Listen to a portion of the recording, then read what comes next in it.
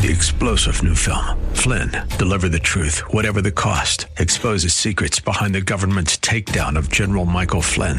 Flynn knew what the intel world had been up to. He ordered the first audit of the use of contractors. This set off alarm bells. He told the truth. He was the most dangerous person for Donald Trump to hire. They had to get rid of Flynn. Flynn, deliver the truth, whatever the cost. Available now. Watch it today. Go to salemnow.com. salemnow.com.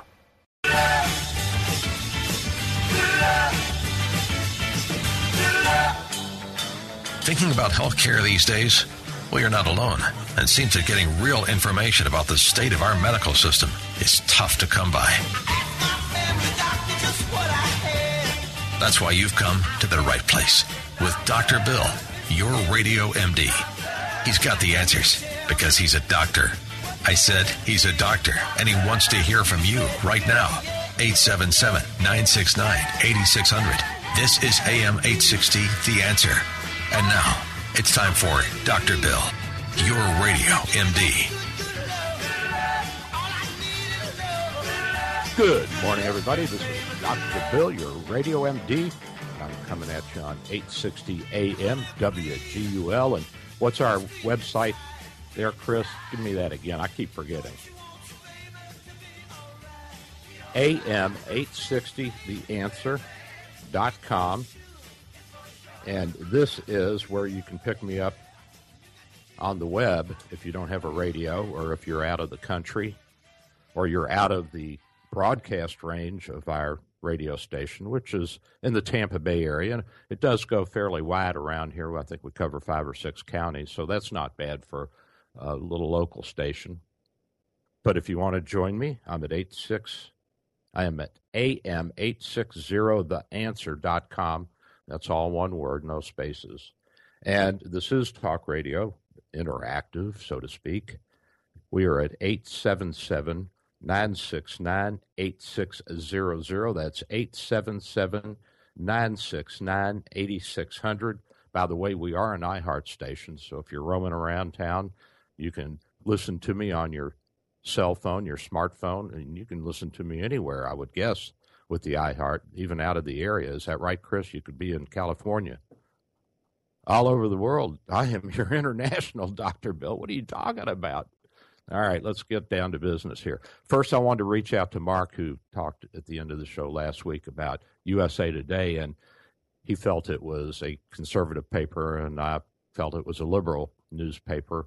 I looked into this a little bit because I grew up in Louisville, Kentucky, where the Courier-Journal was our paper, and it was a very liberal paper. And Gannett, the parent company of USA Today, bought that paper along with a lot of other papers in the Midwest. And the ethics of journalism is that the journalists, and I would guess the people that work for the newspapers, are not supposed to become involved in political affairs. They're supposed to remain aloof and objective, although the editorial board will lay down its dictates, and I would think that that is in part directed by the board of the Gannett Corporation. Now, there was an incident in 2012 where 25 Gannett, Wisconsin media employees signed a petition to recall Governor Scott Walker, and as you recall, as you remember, he was trying to dismantle the grip that the unions had on Wisconsin and make Wisconsin a right-to-work state. And this precipitated a lot of outcry from the left. Of course, the recall didn't work, which was really great, not in that he succeeded in making it a right-to-work state, but in that it was shown that they were not the upper-handed people there. Well, these employees were called down by the corporate people, and they were reminded that they are not to be involved in politics and in signing petitions to recall a governor. They're supposed to report on it. Not all of the people that signed the petition were newscasters or news people. Many of them were employees that did not work directly in the news end of the business. And as you know, there's a lot more to the newspaper than just gathering news.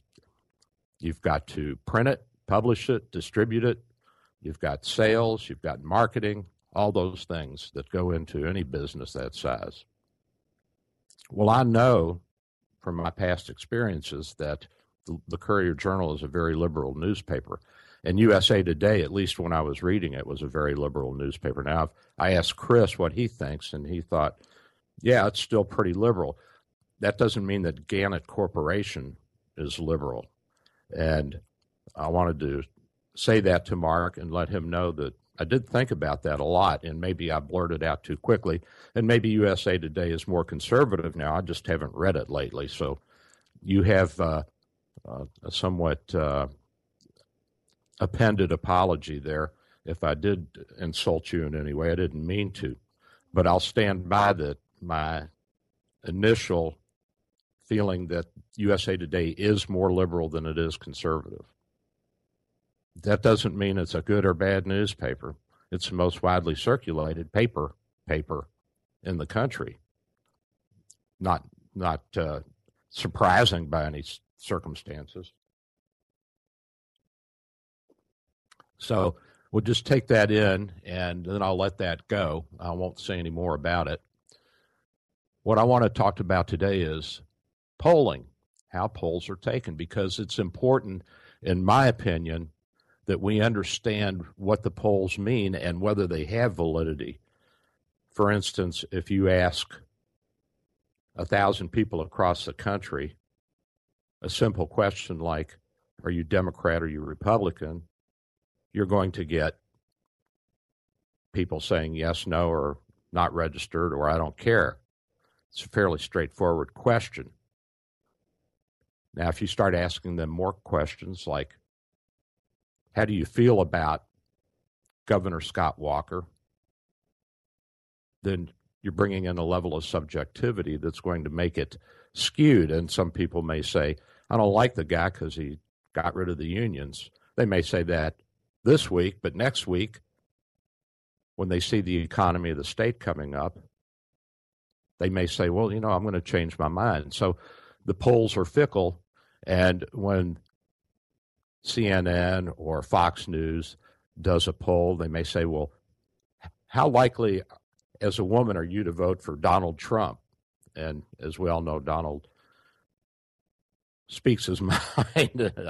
Actually, I think he speaks more his feelings, and talked about abortion and women being held accountable for that in some way legally. And of course, that created an outrage among all the female press, or most of the female press. And so polls came out that 69 or 65% had an unfavorable view of Donald Trump. I'm not sure what that means. I'm not sure who was polled, and I'm not sure who did the poll. There's questions that we need to ask because it depends on how you ask the question, the circumstances. Did something happen just today, and will that change by tomorrow or next week? And so these polls are very liquid and fluid, especially at this point in time. And we don't even know if these are registered voters. We don't know if they intend to vote, if they are registered. We don't know if they know how to vote. So we have to ask ourselves, who did the poll? Was this an independent organization like Gallup? Or was this a polling organization that worked for CNN or for the Republican National Committee? So we need to know who did the poll because there's going to be an obvious bias there. And that's in any research. That's why in medicine we have double-blinded studies where the placebo and the real medication look exactly the same, and it's sent to the pharmacist without any knowledge of which one is which, and then the pharmacist splits them up into this, that, the other, and sends them to the researchers who then deliver them indirectly to the patient. The doctor himself is not going to give the medication because he may have a bias about that medication. The pharmacist can't know what they're sending out to the doctors for the research because they may have a bias. So it's double-blinded. Nobody knows for sure, going back a couple of steps, whether the pill is placebo or real. So who did the poll? Who paid for the poll, and why was it done? If somebody's paying for a poll and not just paying for a pollster to share data with them, then they've already put a little lien on that pollster. How many people were interviewed for the survey? Is there enough power in it? You say, well, they only interview 1,000 or 2,000 people, and then they project that onto 320 million of us. How can they do that? If it's structured properly, if it's unbiased, if it's screened for those who are really going to participate in the election, and a number of factors as well, then it can be very representative and very accurate. How were the people chosen? Were they chosen randomly? Were they chosen from a certain district or jurisdiction? If you poll 1,000 people in the Tampa Bay area, you're not going to get a representative view or feeling for what the rest of the country is doing, because we have our own likes and dislikes. We have our own needs and wants. We have to think locally, and we have a different mix of population here than in Louisville, Kentucky, where I grew up. We're more polyglot. We're more diverse. We have a lot of Hispanics in the area, Cuban Americans, a lot of transplants, large Catholic and Jewish population. So there's a lot here that there may not be in another city like our size.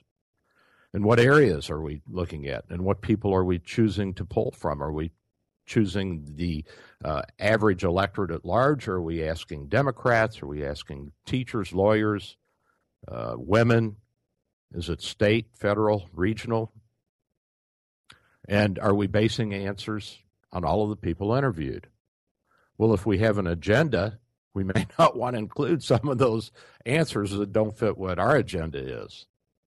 And when was the poll done? If the poll was done last week and things are changing rapidly, it's a fluid situation, especially when you've got people like Donald Trump on the stump, who has never been in politics and is used to speaking his mind and then backing up and saying, wait a minute, that's not really right, and I want to back down on that. Then people are going to say, oh, well, this guy's on a learning curve when it comes to politics, but I still like what he says and does, and he apologized for that, or he backed down and said that wasn't appropriate. And they may change their view in a week. And what other kinds of factors can skew the polls? What questions are asked? In what order are they asked? Even the order. Well, you ask whether you're a Democrat or a Republican or a Democrat. What are you going to put first? And for a lot of people, subconsciously, that has some meaning. And it can be very slanting, and it can lead your results in a way that it is skewed, and it's not accurate, and it's not going to tell us what we want to know. We want to know objectively who's where in the race. And in the primaries, it may be very driven by idealism, as we know. But in the general election, after all the vetting and all the sifting, and we're down to two people, and remember in the Republican primary, I think we started off with 14 or 15 people. Now we're down to 3. So by the time we get to the general election, a lot of the idealism that will elect our candidate for the general election, or will select our candidate for the general election, is not going to be as important. At that point, it's going to be more important that we get our candidate in, whether we agree with everything he says or she says, or whether we disagree, because we may have stronger feelings about the general slant of the Republican Party as opposed to the Democratic Party. And so all these things have to be taken into account. And we have to think about a number of items so that we're accurate in the results that we get if we're going to answer the questions we need to answer. And the Pew Research Center has questions that are used to develop the likely voter scale. Who's going to vote? Because you can call 1,000 people, and we already know that half the public the eligible public doesn't vote. You say, well, what impact does that have? Well, let's say you're 2 weeks out and you're in a new state called State of Q. It's the 51st state, and it's half and half Democrat, Republican. There's 1 million eligible voters. 750,000 say they intend to vote. Does that mean they'll all vote? Only 500,000 are registered to date as Democrats or Republicans. So we already know that 25% is not interested in voting or doesn't intend to vote. Half are registered, half are not. So if we want to know, or we want to have a good sample population, we have to get the statisticians and actuarians to tell us how many people do we have to poll in order to get an accurate view of how the state's going to go and who for. So let's say that you pull out 80% of the eligible voters, and you're already down to 40% of the eligible population. Then we have to frame the questions to obtain an unbiased and statistically accurate measurement of the answers. Otherwise, it doesn't mean anything. Sampling errors are inherent in any poll. Sampling errors are inherent in any research. You may not know it, and you may be talking to someone who is not even a citizen, but they want to give you their thoughts and opinions, and they say they're going to vote, and they're going to vote Democratic, or they're going to vote Republican. So there are sampling errors. It doesn't mean it's bad or wrong. We're only going to get 95% accuracy at the best, and that's the same rule I use in my life, is that if I diagnose 95% accurately in medicine, I'm doing pretty good. The other 5%, if I miss it, well, then I got to study, or I need to refer, if I'm not sure, to somebody with more knowledge in that area. So if 5 different pollsters ask 95% of the population the same question at the same time in the same manner, even with everything identical in our state of Q, you're still going to have a 3% plus or minus, because people change.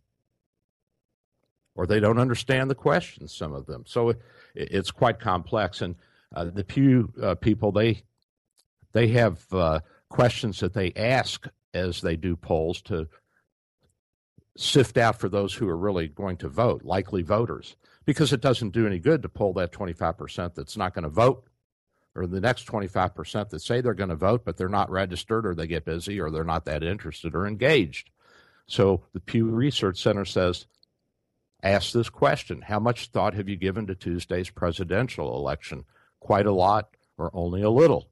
And it's a 1, 2, 3, 4, 5, quite a lot, some, little, none, don't know, or refuse to answer. And so already you can start sifting out that percentage of the population if you ask enough people, and know what percentage is going to actually vote and what percentage is not going to vote, or would like to vote but is not that engaged. So you have to ask follow-up questions. How closely have you been following the news about candidates for this election? Very closely, fairly closely, not too closely, or not at all closely. Or you don't know and you refuse. And then you got to know, well, okay, we've got a population that's engaged, let's say 50% or 60%. We have to ask them, which of these statements best describes you? Are you absolutely certain that you are registered to vote at your current address? Or are you probably registered, but there is a chance your registration has lapsed? Or are you not registered to vote at your current address? Or are you in a state where you don't have to register, or you don't know, or you refuse? So instead of saying, we're going to take this guy or this gal that we've called and use their input in our research, we're going to first find out if they're going to vote, if they have an intention to vote, if they're registered. Do you vote all the time? Do you vote in every election, or do you only vote in presidential elections? Are you registered to vote in your state or in another state? If you're registered inside the state you're living, you're more likely to vote than if you're living in New York and registered in Georgia. And some of that may have changed over the past couple of decades with the absentee ballots and the mail-in, the advance voting, and all that that's been enabled by the different states. That is, if they count those votes. You know, I think at one point they were saying there weren't enough mail-in votes to make a difference. So if the election was already decided by 10,000 votes and there were only 2,000 mail-ins, they're not going to bother looking at those. That may be changing. Are you registered or not? Are you registered in another state? Are you going to go back there? Are you going to get an absentee ballot? Have you lived in another state? Have you voted in another state? Well, if you're going to vote, do you plan to register? Well, if it's a week before the election, you may not have time, depending on your state, to register. Now, some states, I understand, you can now register when you go to the polls. I'm not quite sure that I like that, but nevertheless, we are states, and we do have the right to experiment and see what's what, and that's the way the Constitution is framed. Then you have to ask people, have you ever voted before? Well, what are you asking me for? I'm 67. I've voted in every presidential election since 1972 or whatever. Of course. Well, my son's 18 now, 19, head towards 20. He's never voted. Not because he didn't want to vote or he didn't have any interest, because he's very interested in the political scene. He talks about it with me often. So now he has to register. And a lot of young people, as we know, may have every intention in the world of registering and voting, but somehow they don't get around to it. We're still distracted when we're teenagers and young adults. How often do you vote? If you ask somebody that you're taking a poll of, do you vote in every election? Yes. Oh, yes. Well, I usually vote, only if I think it's important, only if I'm worried about the economy or the welfare of the country, or I want to support a new candidate, a Hispanic or a black or a Catholic candidate, and so I'm going to come out and vote. But no, I don't always vote. Then you're going to have to take into account whether or not that person is going to be motivated to go to the polls. Do you happen to know where people in your area go to vote? This is a good question. I mean, if you're asking somebody if you vote all the time and they say, yeah, I vote all the time, and you say, well, where do you go to vote? I don't know. I can't remember. Well, why can't you remember where you go to vote? That's supposed to be one of those sacred duties, kind of like going to high mass or going to the Passover meal or whatever. You're supposed to know that. You're supposed to remember it. Well, I've registered, but I've always been a mail-in voter. Well, that's fair. I voted home. There you go. You got an answer. You ask people in Gulfport, where do you go to vote? I know where they go to vote. They go down to the recreation hall down on the beach in downtown Gulfport. But if somebody's living in Gulfport and they don't know where to go to vote, and they're not an absentee ballot or a mail-in ballot voter, then their opinion is of no value. It doesn't matter. We only want to know, when we're polling, who can vote, who is going to vote, and what they're interested in. And so these questions, they are drawn up and vetted and have been used over the decades. And then you can ask questions like, if the presidential election were being held today, would you vote for? And then you read the list. Well, it also matters how you read the list. What if you put Ted Cruz first and Hillary Clinton second?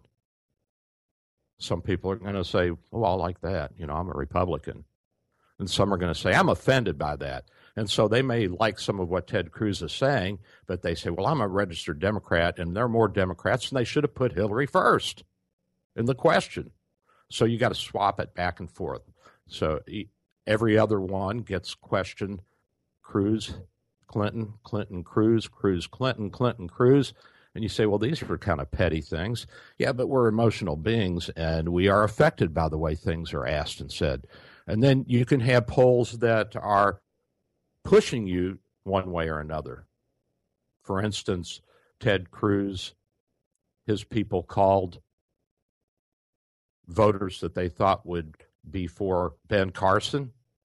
And the day before the primary in one state, they said, if Ben Carson drops out, would you be likely to vote or not vote for Ted Cruz? So you've put the bug in their mind that Ben Carson is dropping out. And that's a very skewed, inaccurate, and it's not even really a poll. And the next question that the Pew Research would ask is, as of today, do you lean more towards Ted Cruz or Hillary Clinton? Do you lean more towards, in the big election, say it's Donald Trump and Bernie Sanders? Which one do you lean towards? And you also mentioned the vice presidential candidates, and I hear a lot of this at the lunch table. And in 2008, I guess it was, when McCain and Palin ran, I can't tell you how many people said they just couldn't stand Palin. Well, if you call somebody on the phone and take a poll and you say McCain-Palin versus Obama and whoever his vice president is, guy's so nondescript, I can't even remember his name. What's his name, Chris? Our vice president. Do you know?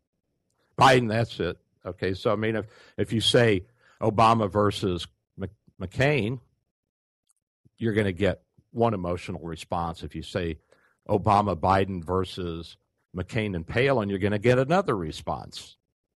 And although Sarah Palin is a bright woman, she is not very good at explaining her allegories, and she sounds like an idiot at times. All these things come into play.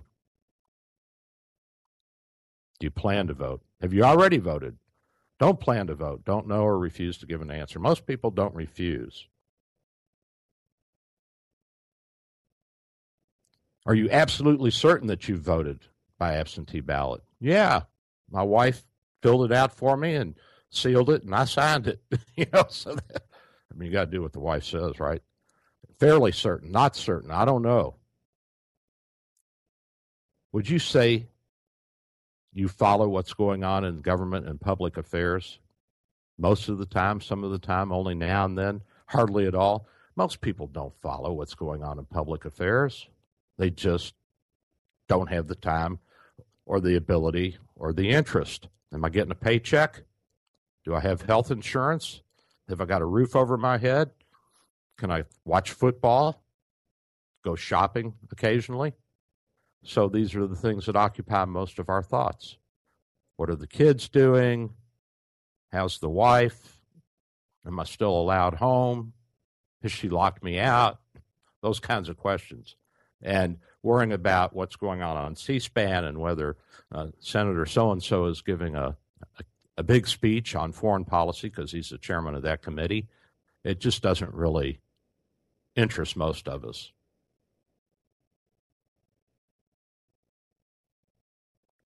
All these questions will give us an idea of whether or not somebody is willing and ready to vote. And if they're not, after looking into this, the Pew Research has determined, and other researchers have determined, that if they answer certain questions certain ways, then they're not going to use their preferences or their leanings or their choice of candidates because they're not going to vote, and it doesn't matter anyway.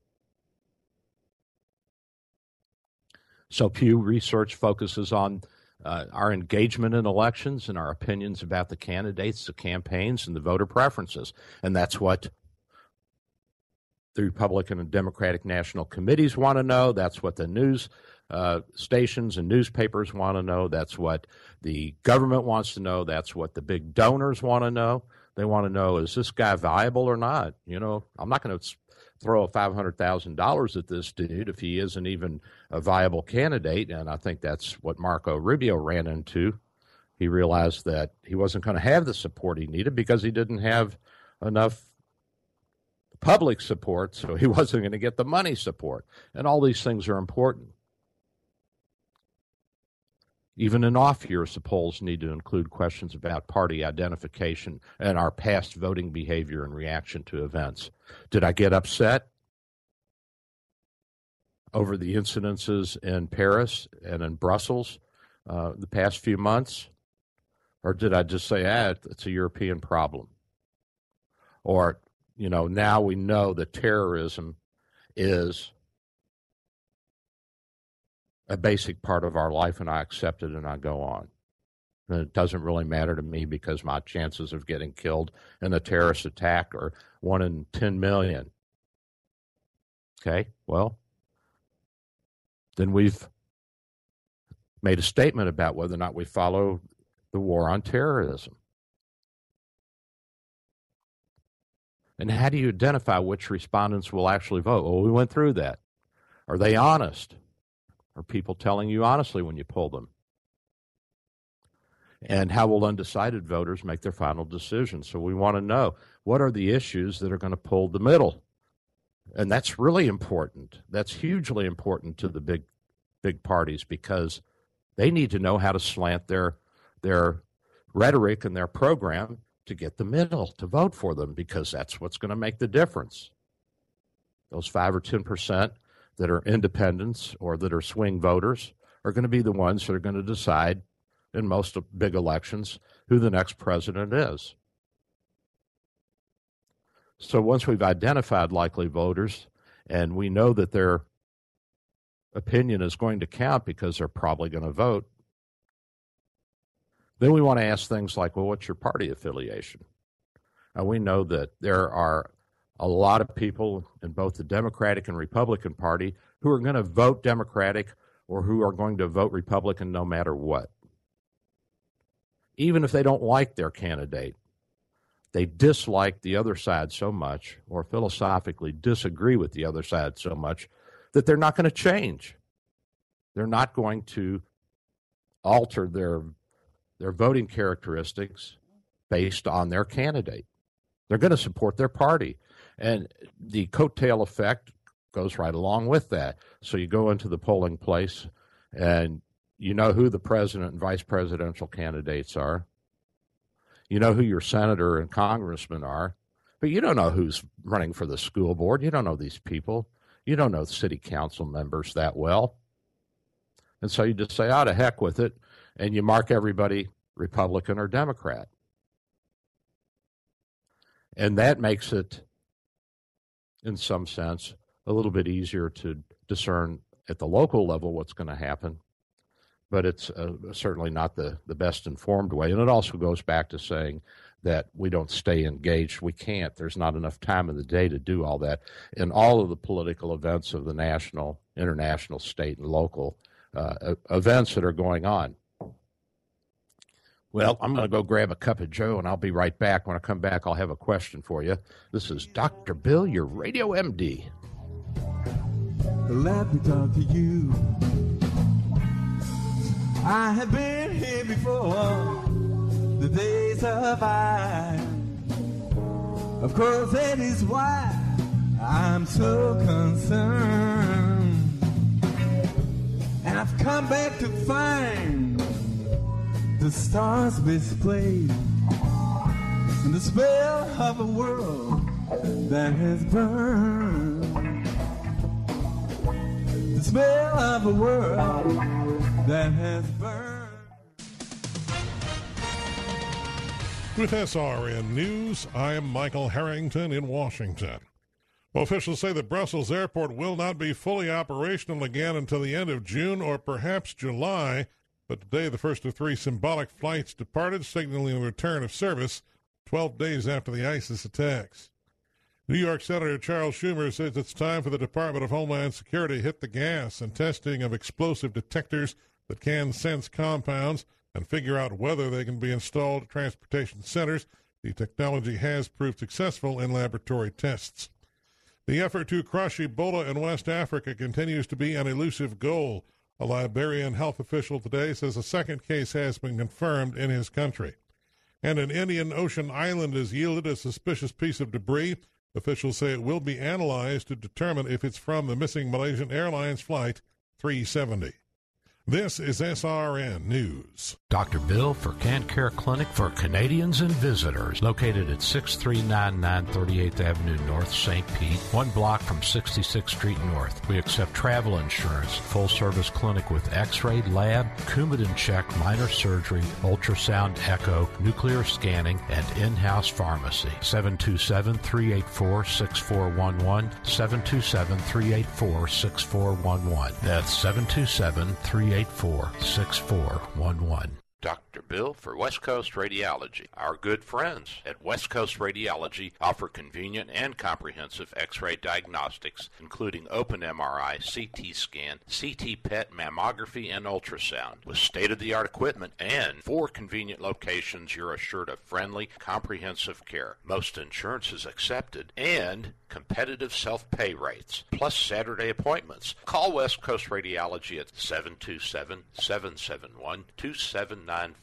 That's 727-771-2795. Thinking about life insurance? What if you could make one free phone call and learn your best price from nearly a dozen highly rated, price-competitive companies? Well, that's exactly what happens when you call SelectQuote Life. For example, George is 40. He was getting sky-high quotes from other companies because he takes meds to control his blood pressure. But when I shopped around, I found him a 10-year, $500,000 policy for under $28 a month. I'm SelectQuote agent Dan Savino, and believe me, if SelectQuote isn't shopping for your life insurance, you're probably paying too much. For your free quote, call 1-800-509-1667. That's 1-800-509-1667. 1-800-509-1667. Or go to SelectQuote.com. Since 1985, we shop. You save. Get full details on the example policy at SelectQuote.com/commercials. Your price can vary depending on your health, issuing company, and other factors not available in all states. You've probably heard about the beautiful track at West Chase Golf Club, but here's something you may not know. West Chase Golf Club is open to the public. That's right, it looks and feels like a private course, but it's open to the public. West Chase features a championship 18-hole par 72 course where you'll encounter all that nature has to offer. Birds, deer, and gators are frequent visitors. They offer full dining, a pro shop, and easy access just off the Veterans, just northwest of the airport. Check out westchasegc.com for tee times and group outings, or call 813-854-2331. West Chase Golf Club, it's not private, it just feels that way. High risk current risk in effect through this evening. For today, less humid with clouds and sun. High of 75, wind gusts around 30 miles per hour for the morning. Then tonight it will be clear with a low of 60. Tomorrow, sunny to partly cloudy with a high 78 and a starlit night, low 61. Sunshine Tuesday, high 81. That's your AccuWeather forecast. I'm Kevin Baxter for AM 860, The Answer. I just want to talk to you. I want to do you no harm. I just want to know about your different life and this here people farm. I heard about your family living in cages down and cold. Some stay there and dust away again. Oh, I'm back. This is Dr. Bill, your Radio MD. That's a little bit of Jimi Hendrix, Up from the Skies. He, in that song, is an astronaut who has come back to Earth after being away for eons, and he finds a world that's burning and people being kept in cages and all kinds of things, blank expressions, etc. And we're talking about polling and voters and opinions. And so I want to ask you guys a couple of questions, and the first couple of callers will give you a gift certificate. And you can call and answer these, and I don't care if you're Democrat or Republican. I don't care if you're for or against Cruz or Hillary. It doesn't matter to me at this point. I'm just doing this as sort of a sample of how people feel and how polls are conducted. Do you intend to vote? And what party are you? Who do you like in the primaries? And what are your reasons for liking them? So if you have an opinion, here's your opportunity, and we can play with this a little bit. I'm at 877-969-8600. That's 877-969-8600. 8600. I'm on 860 WGUL. We are The Answer, and our website is am860theanswer.com. So if you're interested in joining me, I'm here. Let me see if I can get my instant messaging up here so I can see when Chris has somebody on the line. And if you don't want to talk on the radio, you can certainly let Chris do it for you if you're self-conscious. But, this is no big deal. It's like sitting in the living room with me. So, again, my questions to you today are, do you intend to vote? What party do you vote for? Who are you for in the primary and why? Give me a shout. We're talking about pollsters and polling today and how polls are framed in order to get an objective and accurate sampling of the population and who's up and who's down. In the primaries, it's even more difficult for the pollsters because they have to take into account a large number of candidates, as I said earlier, with a wide range of philosophical differences. And so if you're trying to compare candidates and you go to their websites and you have to look at their plans and you can't listen to what they're saying on the stump because they're more likely to be held to something they've put in writing than something they say in a speech or in a debate.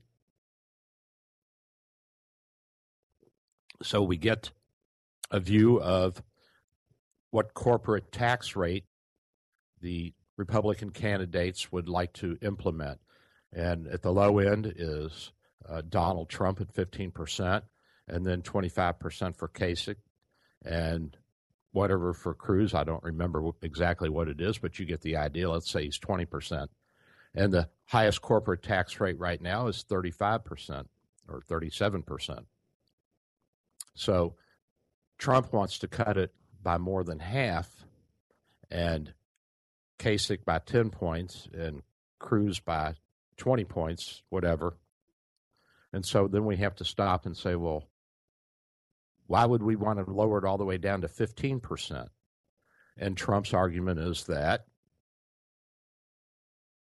there are jurisdictions, there are countries like Ireland, the Republic of Ireland, where there's only 12.5% tax on corporate earnings, corporate profits. Well, that's a lot less than 35 or 37%, and it's certainly a lot less than 25%. It's half of that. So 15% says to the corporations, we don't want you to leave, but we want you to know that you're part of the economy, so we want you to pay something. And then these kinds of questions come into play when we're picking our primary candidate. And you may say, well, the corporations are all evil and we need to keep it at 35. Let's go up to 40. Or you may say, well, I don't think they're leaving just because of taxation. I think they're leaving also because of lawsuits and product liability and all those sorts of things. May be true. If you go to a jurisdiction that has reciprocity with the United States, though, you may end up still getting sued. If I don't know what the laws are in Ireland or what the reciprocity is between our country and Ireland when it comes to civil suits, but you may end up getting pulled into it anyway. So there's a lot of factors that come into play when we're looking at the primary polls. It's not easy. It's not easy. And again, the swing vote is ultimately what will decide, in my opinion, this presidential election. I don't think we're going to see a landslide on either side.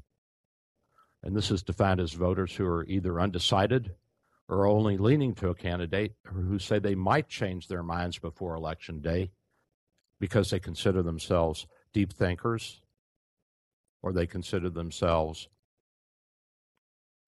concerned citizens and they want to hear both sides of the argument. They want to hear the Democrat and the Republican side.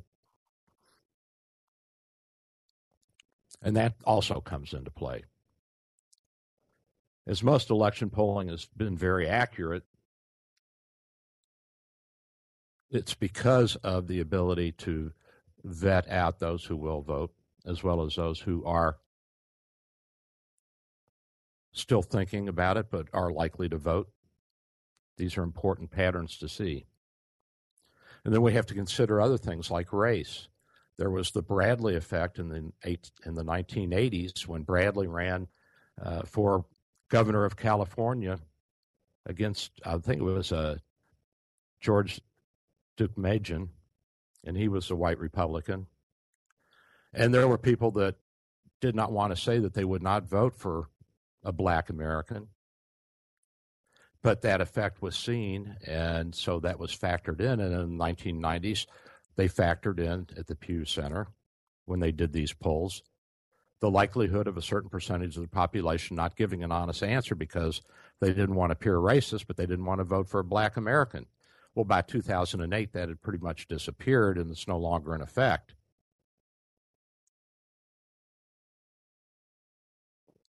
Polling is good at predicting, when done accurately, who's going to win an election. A few times it's been wrong, but for the most part, going back to 1932, which Pew looks at, it's been pretty right on. Still, it doesn't mean that pre-election polls are all that reliable. And polls conducted early in the election season should be taken as a snapshot in time. I mean, it's a picture of what's going on emotionally as well as intellectually, we hope, in the United States at any one point in time in the process to get to the final week before the elections, when we really, those of us who are unsure in the middle, the swing voters, the independents, make up their mind. So we can't look at the polls that say that people think Ted Cruz is a liar or Donald Trump doesn't like women. Those are not accurate now, and they're not going to reflect how people will vote 6 months, 8 months from now. What's the election in November? So we're, 8 months away? December, January, February, March. Yeah, we're about 8 months out. Things change quickly. That's in any relationship.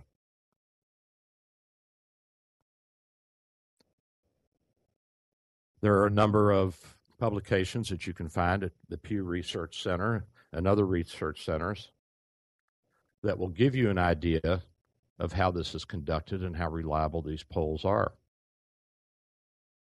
You also have to consider the exit interviews. Those are important. And they can actually shape a race, because if you have results from New York come out, and we're 3 hours ahead on the East Coast of the West Coast, and those are made public, and people in California are sitting home watching the evening or the afternoon news. Let's say the afternoon, evening, they probably won't have a chance to vote. They're watching the afternoon news, and they see that New York is overwhelmingly gone for the Republicans or the Democrats, then they're less likely to go out and vote. As they say, well, it doesn't matter. California's X number of electoral votes is not going to tip the balance, even though it might. And we saw a little bit of that effect when Nixon and Kennedy raced in the 1960 election. The miracle of modern technology, we can find out what's going on in New York instantaneously, even if we live in Seoul, South Korea. All these things are important to consider. And I think it's a good thing in a way, because it will make us more resolved in saying, well, I don't care what's going on in New York or Maryland or Florida or any other East Coast Atlantic state. I know what I want to vote for, who I want to vote for, and why I want to vote for it. We're not getting any callers here. Do you intend to vote? What party, who for, and why? Give me a call. I'm at 877-969-8600. That's 877-969-8600. We are the answer, and we're waiting for you to give us a shout. Got a few minutes left in the show. I'll give you a gift certificate for $25 to the restaurant of my wife's choice. Well, my question also last week was, do you think Ted Cruz can capture the middle? I don't think he can. And now they're talking about a brokered convention and drafting Paul Ryan. I don't think that Trump's going to go for that. I think we'll have a third party run, and that'll be the end of the Republican Party for a few decades. So what's going to happen? It's interesting. Philosophically, forget what Trump says. If you go to his website, I like what he says, and I agree with a lot of it. And a lot of it I've said for decades. I like the tax structure. I like the transparency in healthcare pricing. I'd like to see what Baycare, Morton Plant, St. Anthony's, St. Joseph's hospitals, what they're charging versus what HCA, which are the hospitals that I work at, are charging for the exact same thing. I'd like to see what one doctor is charging versus another. If I want to pay cash, I'd like to see what the insurance companies are paying, how much they pay the doctors for the same procedure. If one guy's getting $500, another guy's getting $5,000 from a different insurance company, and I'm a doctor, I think I want to sign up with insurance company number 2. So I think that the transparency would be a really great thing. I'm big on transparency. I think it was a big mistake that we didn't have that with the Fannie Mae and Freddie Mac federally insured mortgage loans, home loans back in the early 2000s. And because we didn't have the transparency in those institutions, and because there was no reform, because there was no transparency, we had a humongous meltdown in the economy. So there is a place for transparency. Does that mean I want transparency in all aspects of foreign policy or national security? No, of course not. We need to have certain things that are kept secret in order to both protect our interest as well as to not inform the other side what we're up to. You got to use a little bit of discretion in these matters. But in domestic affairs, I think it's important that we have as much transparency as possible. We've got John on the phone. John, what's up, bud? Hi, Doctor. Yeah, I like Trump. And yeah, I'm going to vote for him. And the reasons is I like his business tax plan. Or, Kudlow, he's real good about taxes and stuff. And he analyzed it and he says that Trump's is the best for business, stimulating, the economy. And I think I like Trump, too, because he's the only one that's going to actually shut down the borders. His competition, Cruz and the Democrats, are going to leave the borders open and leave illegal immigration to keep in for business and stuff. And Cruz has voted for the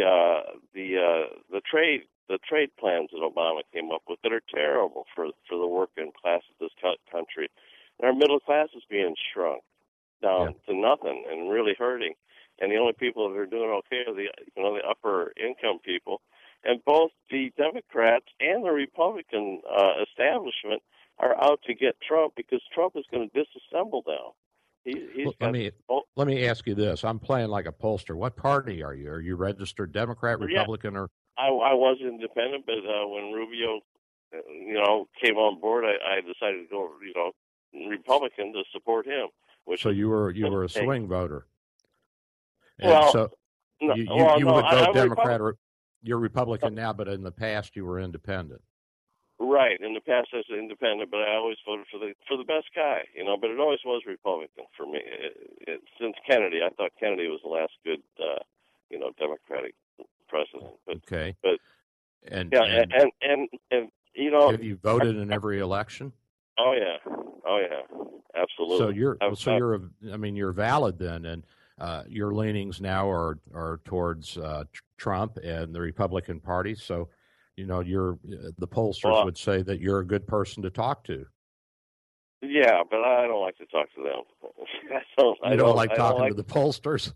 No, they call up. I don't want to divulge any information. They write it down. They got your phone number. They got your name. They can, and who knows who they are that's calling you. Now, do you have a landline or do you have a cell phone? Both. So they could reach you either way. And right. you think about it. I don't want getting out there. Yeah, you think about it, and it's important because if you're polling and trying to get an accurate poll, and most people have a cell phone now and not a landline, especially the younger kids, then you're going to have to shift your tactics and use the cell phone more.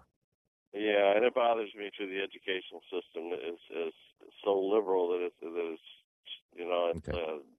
the college kids don't really know about how our country's being pushed to socialism and socialism. Well, but let's face it. Did you know when you were that age? No, I wasn't. I was a liberal at 18, 19, 20. I never was. Yeah, and you I weren't? never had that. No, I just graduated. So just always was with the. I like Ike. Stuff like that. I hear you, man. Well, John, it's getting close to the end of the show, and I appreciate you. Make sure you stay on and give Chris your info, and we'll send you out a gift card, bud. It turned out to be not a bad show. Thanks for calling, John. And so we got 40 seconds left, so I'm going to wrap it up real quick. The polls have no meaning unless they're done accurately, scientifically.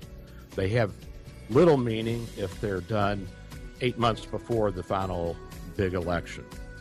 They're of less meaning if there are a lot of candidates running in the primaries.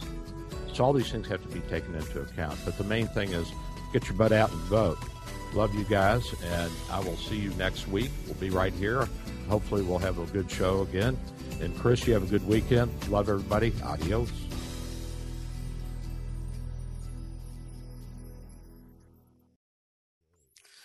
And $100 at bid. Now $200. 2 to buy. Would he get $300? $500. He says $750. 3-star General Michael J. Flynn, head of the Pentagon Intelligence Agency, knew all the government's dirty secrets. He was one of the most respected generals in the military. Flynn knew what the intel world had been up to. He understood its funding. He ordered the first audit of the use of contractors. This set off alarm bells.